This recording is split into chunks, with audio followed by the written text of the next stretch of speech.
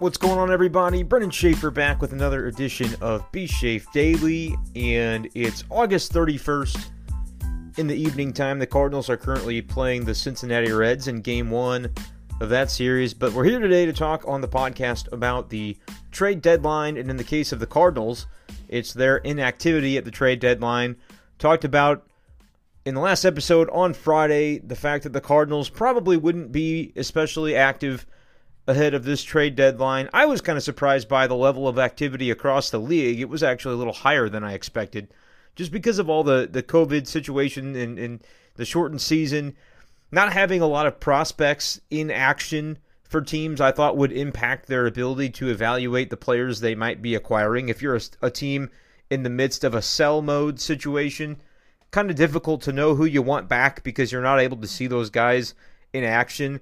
You saw some trades across the league include players to be named later, simply because if a guy's not on someone's 60-man player pool, then I don't believe they're actually eligible to be traded in name. You know, you can trade him, but it's going to be in the form of a player to be named later. So maybe that there have been some agreements on who some of those guys are. But in the case of St. Louis, the Cardinals did not make any moves. They didn't do anything. Their only transaction today of which I'm aware is Lane Thomas being activated from the COVID-related injured list. And so he's back with the Cardinals there in Cincinnati. Not in the starting lineup, though, on Monday, as the Cardinals continuing to go with an outfield of Tommy Edman in left field, and they'll have Harrison Bader, Carlson continue to split time in center field, and they've got Dexter Fowler pretty much entrenched in right field. But Lane Thomas with the team.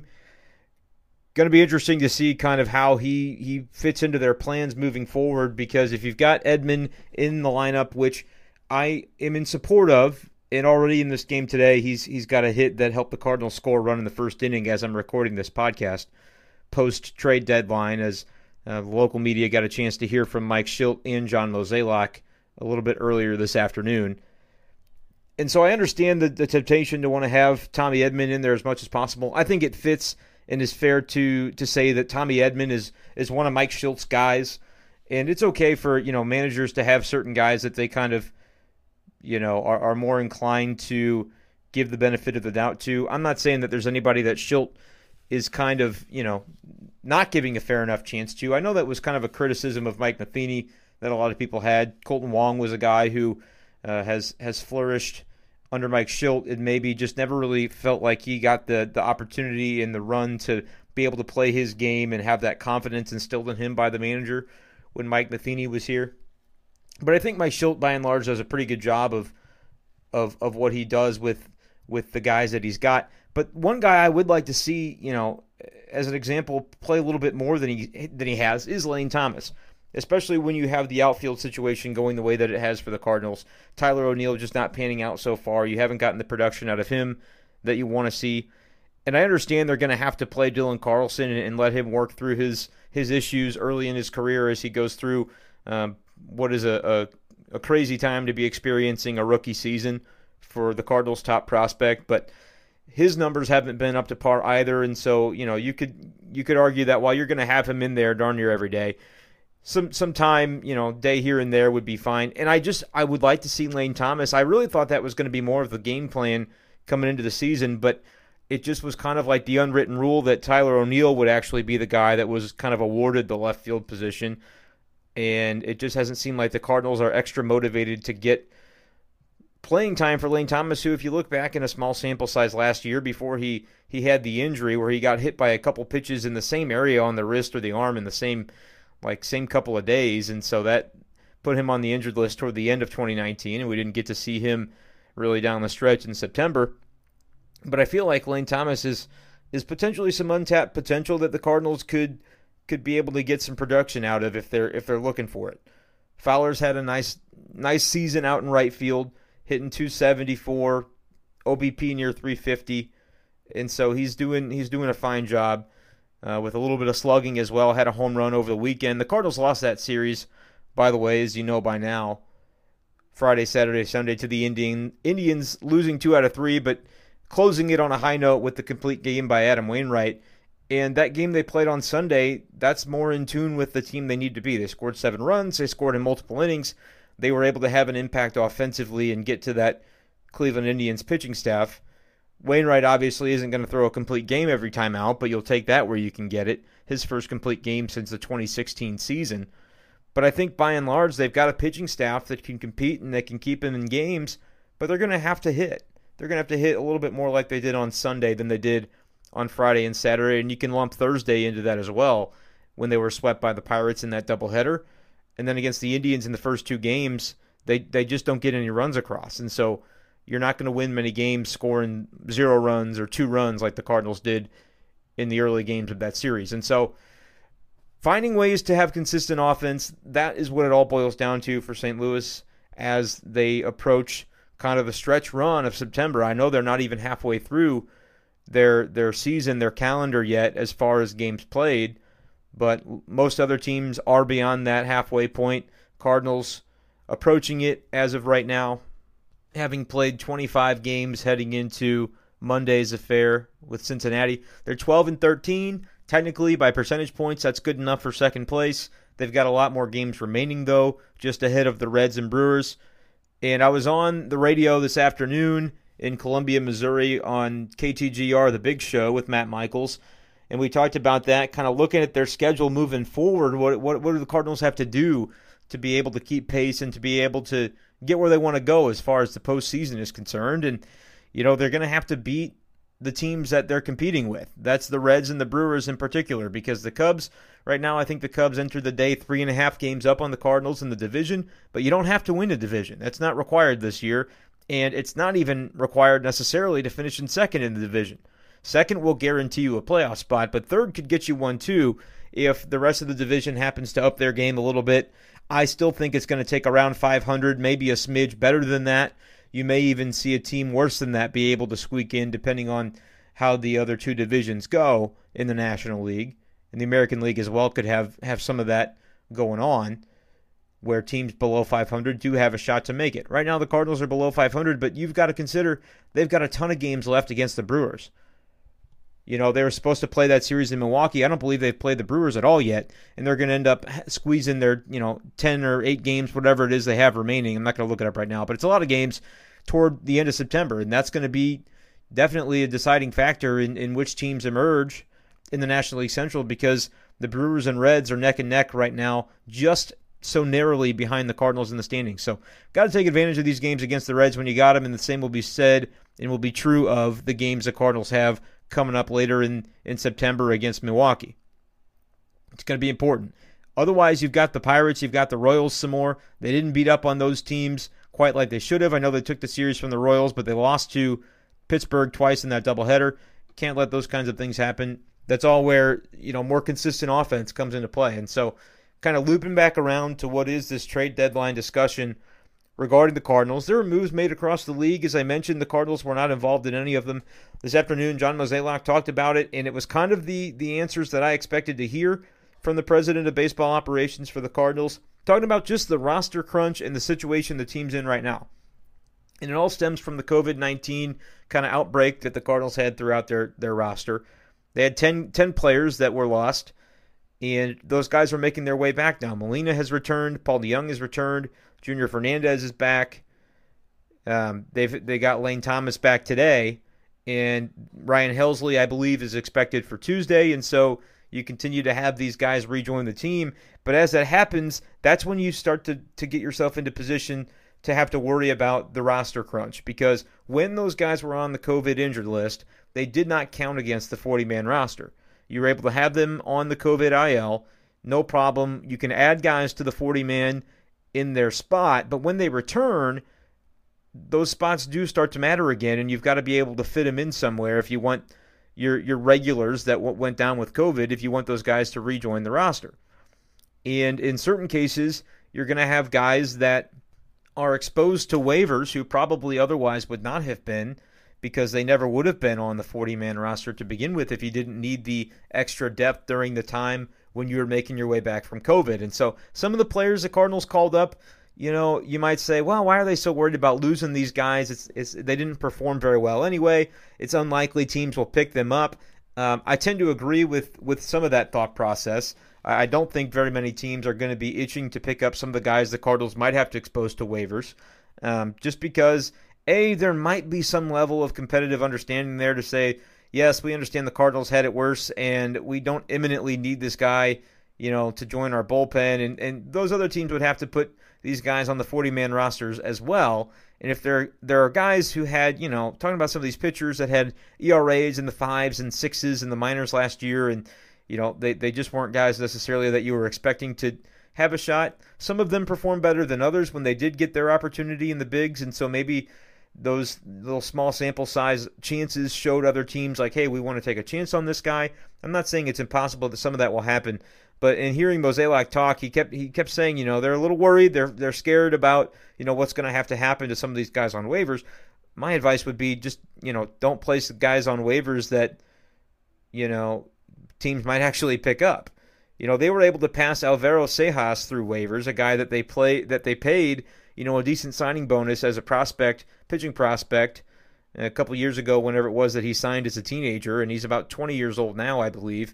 And that he was passed through waivers earlier in this season when they removed him for whatever reason from the 60-man player pool. I don't really think there was ever a formal explanation given as to why they made that decision, unless I have missed it. But my point being there is that would have been a guy I would have figured teams would have taken a shot at and a chance to have him. It didn't happen, and so, again, I'm going to be reluctant to list any specific names, but you guys know who we're talking about when we're talking about the guys that you didn't really know much about him before this season. The Cardinals kept calling him up. Some of them made their major league debuts, and then, they haven't really been heard from since. Some of those guys might still be on the taxi squad. They're considered part of the organizational depth if the Cardinals end up needing to call upon it. But as far as in a regular season, like in 2021, not necessarily guys that were super high on the list of, yeah, they're guys we're going to be counting on as depth. Roster depth, I think, coming into the season was Daniel Posteleone, who did not pitch well against the Indians. My prediction about the season that I thought he would have is not really coming to pass as of right now. Cardinals ended up optioning him to the alternate training site in Springfield after he got roughed up by Cleveland over the weekend. But we're talking about names like Ponce and names like Austin Gomber, who you thought could fill in the rotation if you ended up needing that. We weren't necessarily talking about these other guys that only when the pandemic hit the Cardinals did they have to pivot and go to some of these names. And so that doesn't mean you want to lose guys. Organizational depth is important. It's going to be important when the minor leagues presumably get going again in 2021. But it's just not a situation where I think the Cardinals have a whole heck of a lot to be worried about unless they go, exposing guys that were already on the roster previously. Like there had been talk of would Lane Thomas be, like, of course Lane Thomas was going to be activated. I don't know why anybody would question that. To me, Austin Dean is another guy that should be in the same boat. Like, I get it that pitching depth in particular is a concern this year, but if you liked what you saw from Dean in spring, and you like what you saw from him in summer, and you liked him enough to make the roster, I don't think COVID should be a reason that you end up exposing him to waivers, because multiple teams have taken a flyer on Austin Dean and the upside power that he represents over the past few seasons, the Cardinals being the most recent of them, when the Marlins kind of cast him out. And so that was a deal, I think, where he was either outrighted or they had designated him for assignment, and the Cardinals swooped in, traded a prospect, teenage prospect you'd never heard of, and they said, we'll take a shot on Austin Dean. That's fine. There's no reason to pivot from that now. When Dean's ready, in my opinion, he should be welcomed back to the team, especially because you don't have an outfield right now that you think is performing up to expectations, Tyler O'Neill in particular. And if you're unwilling to give Lane Thomas some run, maybe Austin Dean's a guy who could latch on to some playing time.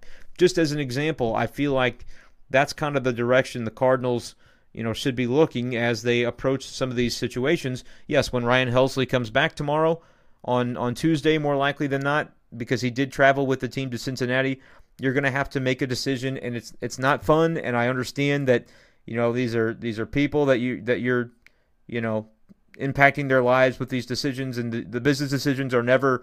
I don't envy John Mozeliak and company for having to make them, but at the end of the day, if you view it as these are guys that probably weren't going to get a lot of opportunity anyway, if they do end up going elsewhere, it's probably better for the player, because if the Cardinals are trying to get him off the 40-man roster, it means they were unlikely to be able to contribute again later on in 2020. Another team picking them up might have more interest in using them. And so I know they're going to be reluctant to do that with pitchers, but I don't see any way around it, just because pitchers are by and large a lot of the guys that you ended up bringing up when you had the need during the COVID situation. So you might ask, though, too, and this is something that I wanted to bring up, if the Cardinals had such a crunch that they're expecting, and so you can make some understanding for why they weren't able to make any trades that would impact and help the Major League roster this season, because if you look at it and they acquire somebody who's going to go right to the 28-man roster, or whatever it is right now, then you'd obviously have to add that player to the 40-man as well, and you've already got to get guys off the 40-man.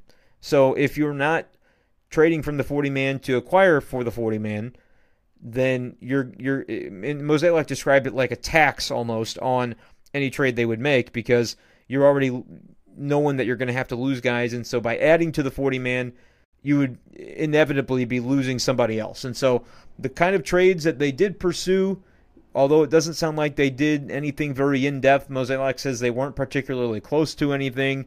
That doesn't surprise me. It doesn't even sound like they had very many serious conversations with other teams in the last couple of days, which I'm sure could be disappointing to hear.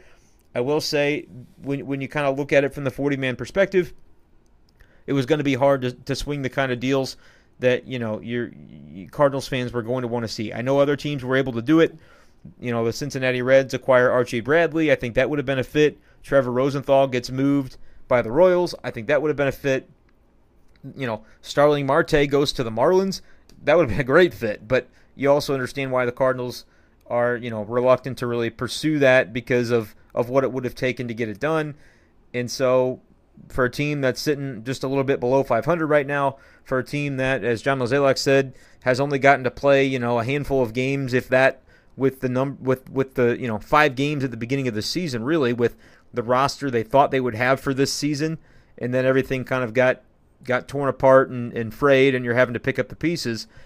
They're hoping to get that same roster back. It's a roster that they still believe in and would like to see continue to compete down the stretch, and they think it'd be enough with what they have to make the postseason. It's not sexy. I'm not saying it is. It's pretty boring, because a lot of teams around baseball at least did something today. The Cardinals have always said, though, that they don't want to make moves just to make them. And then in this situation, when they had the 40-man roster to contend with, I can understand and am not surprised that nothing came to fruition. Now, the kind of move you would have liked to have seen is some of these guys that you're concerned might have to go through waivers. You could have tried to trade them and maybe trade them for a younger player who's, or a player to be named later, as I mentioned earlier in the show. Don't even necessarily have to know who the guy's going to be yet, and they can kind of have those things decided behind closed doors. And then next year, when some of these other prospects are eligible to be traded, that are not in the player pools, then maybe you're able to facilitate the other half of those deals. But it sounds like the Cardinals did try to do that, and they just were unsuccessful in doing it, which I'm not an expert on how difficult those trades would have been to make.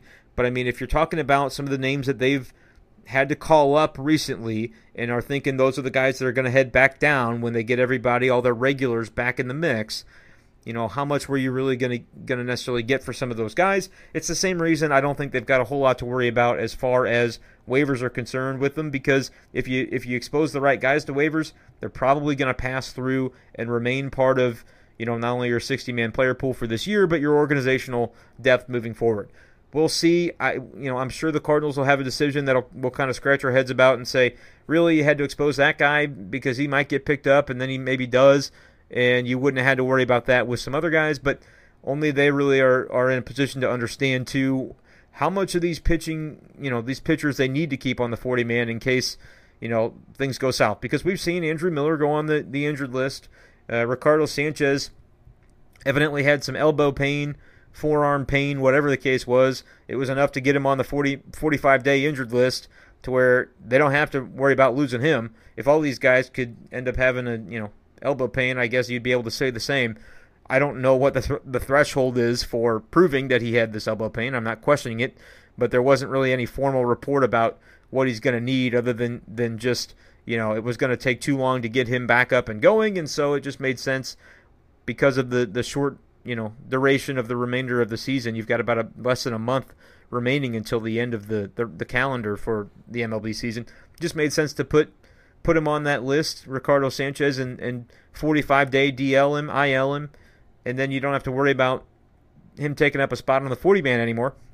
Maybe there will be some other injuries that come about, and that'll be a way the Cardinals can kind of stem the tide of a bunch of dudes leaving on waivers. But I don't think it's going to be a major concern.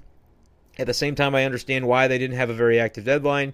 But still, if you're a Cardinals fan, you're like, look, this has been the story like every trade deadline for the last 5 deadlines. And I'll say, yeah, you're pretty much right. Because 2016, 2017, they didn't feel like they were in position to really make a big splash as buyers. 2018, they technically sold, even though they were still in the mix. That was when they traded Tommy Pham on that trade deadline day, and so didn't really get anything back as far as players to help the team right then and there. And then last year, not a whole lot going on as well. So that's where the Cardinals are at right now. It's got to be. I understand the frustration as a fan, where you just say it's like the same thing every year. Could we get some excitement in here? It's just, for whatever reason, the Cardinals do not seem, and you could say, well, there's always a reason, there's always an excuse. They're in this position, they're in that position. In 2020, I will agree that I understand the perspective of the organization that the COVID situation has made it more difficult, and they've got their eye on other things that they're having to contend with, rather than be totally locked in on making trades and thinking about, okay, what could the team look like in 2021 if we make this trade now? It's just not where the organization was. But I think it's fair to press a little bit as a fan and say, well, if not now, when? Like, it's always going to kind of be something. But you look at that roster, how many guys on this team were you angling to send to other teams in order to improve today? I think more than anything you could have said, well, they could have sold some pieces for the future, because you've got, like Brad Miller, for instance, is having a great season. If somebody else needed a bat like that, you could maybe get a little something for him. But the Cardinals need a bat like that. We're talking about not having offense. You don't want to trade away a guy that's helping your offense for a team that expects to still make the postseason. As far as what you were going to buy, I mean, if you were going to make a big splash, which, a couple names got moved. I mentioned Marte was one of them. Who are other teams going to ask for when you're making a big splash? Dylan Carlson, Nolan Gorman, Matt Liberatore. And I've got Cardinals fans saying, well, who besides X, Y, and Z could the Cardinals, dangle in a trade and maybe get something? And the answer is nobody. They don't have it. They don't have the marquee prospects that teams want. And if you're looking at the prospects they do have and saying, well, I don't want to trade that guy, that's your answer as to why no trades were made. And I think some fans understand that. Others, I understand, are just kind of frustrated, and they just wanted to see something happen. And it would certainly be more interesting to talk about if something had happened, but nothing did. And so you're basically in the same spot you were in January, in February, in July, back at the winter meetings, spring training, and summer camp respectively. Cardinals are going with internal options. They've got to get more production out of this lineup. If they don't, now it kind of does change the if they don't, because if they don't, you might still not end up making a lot of moves in the offseason. And I get the financial thing is going to be real, because they don't have, the income, the revenues that they thought they would have this season. And so how is that going to impact spending moving forward? It's going to be a real thing. I'm just going to tell you right now that it's going to impact the Cardinals.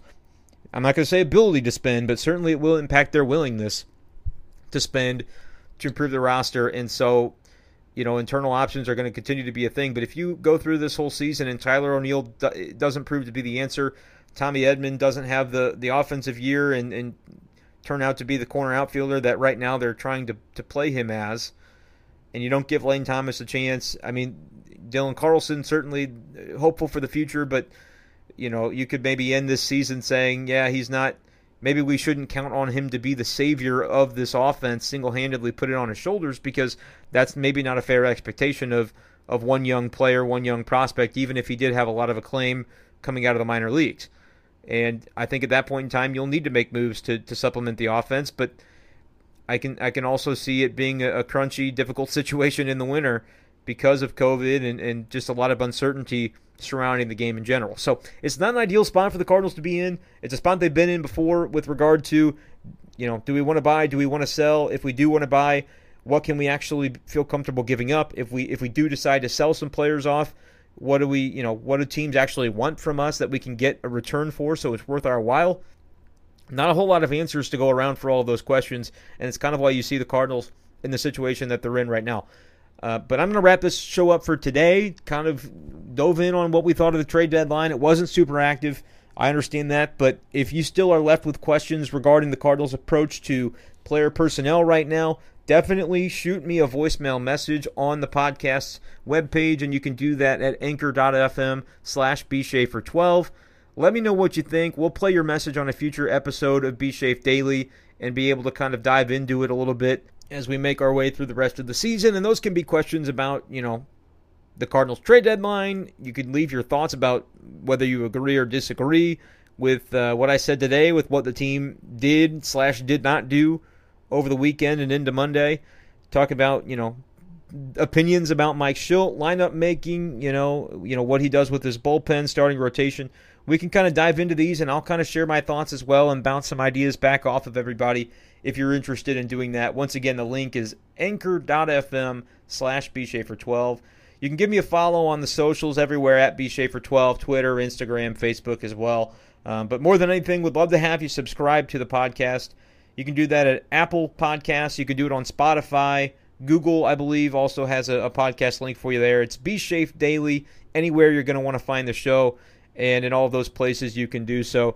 Cardinals have taken the lead here before I sign off for this episode of the podcast. We'll talk to you guys tomorrow, though, about the rest of this game, Game 1 against the Cincinnati Reds, and the outlook on the rest of the Cardinals season as we move along. But until then, I'll talk to you guys tomorrow.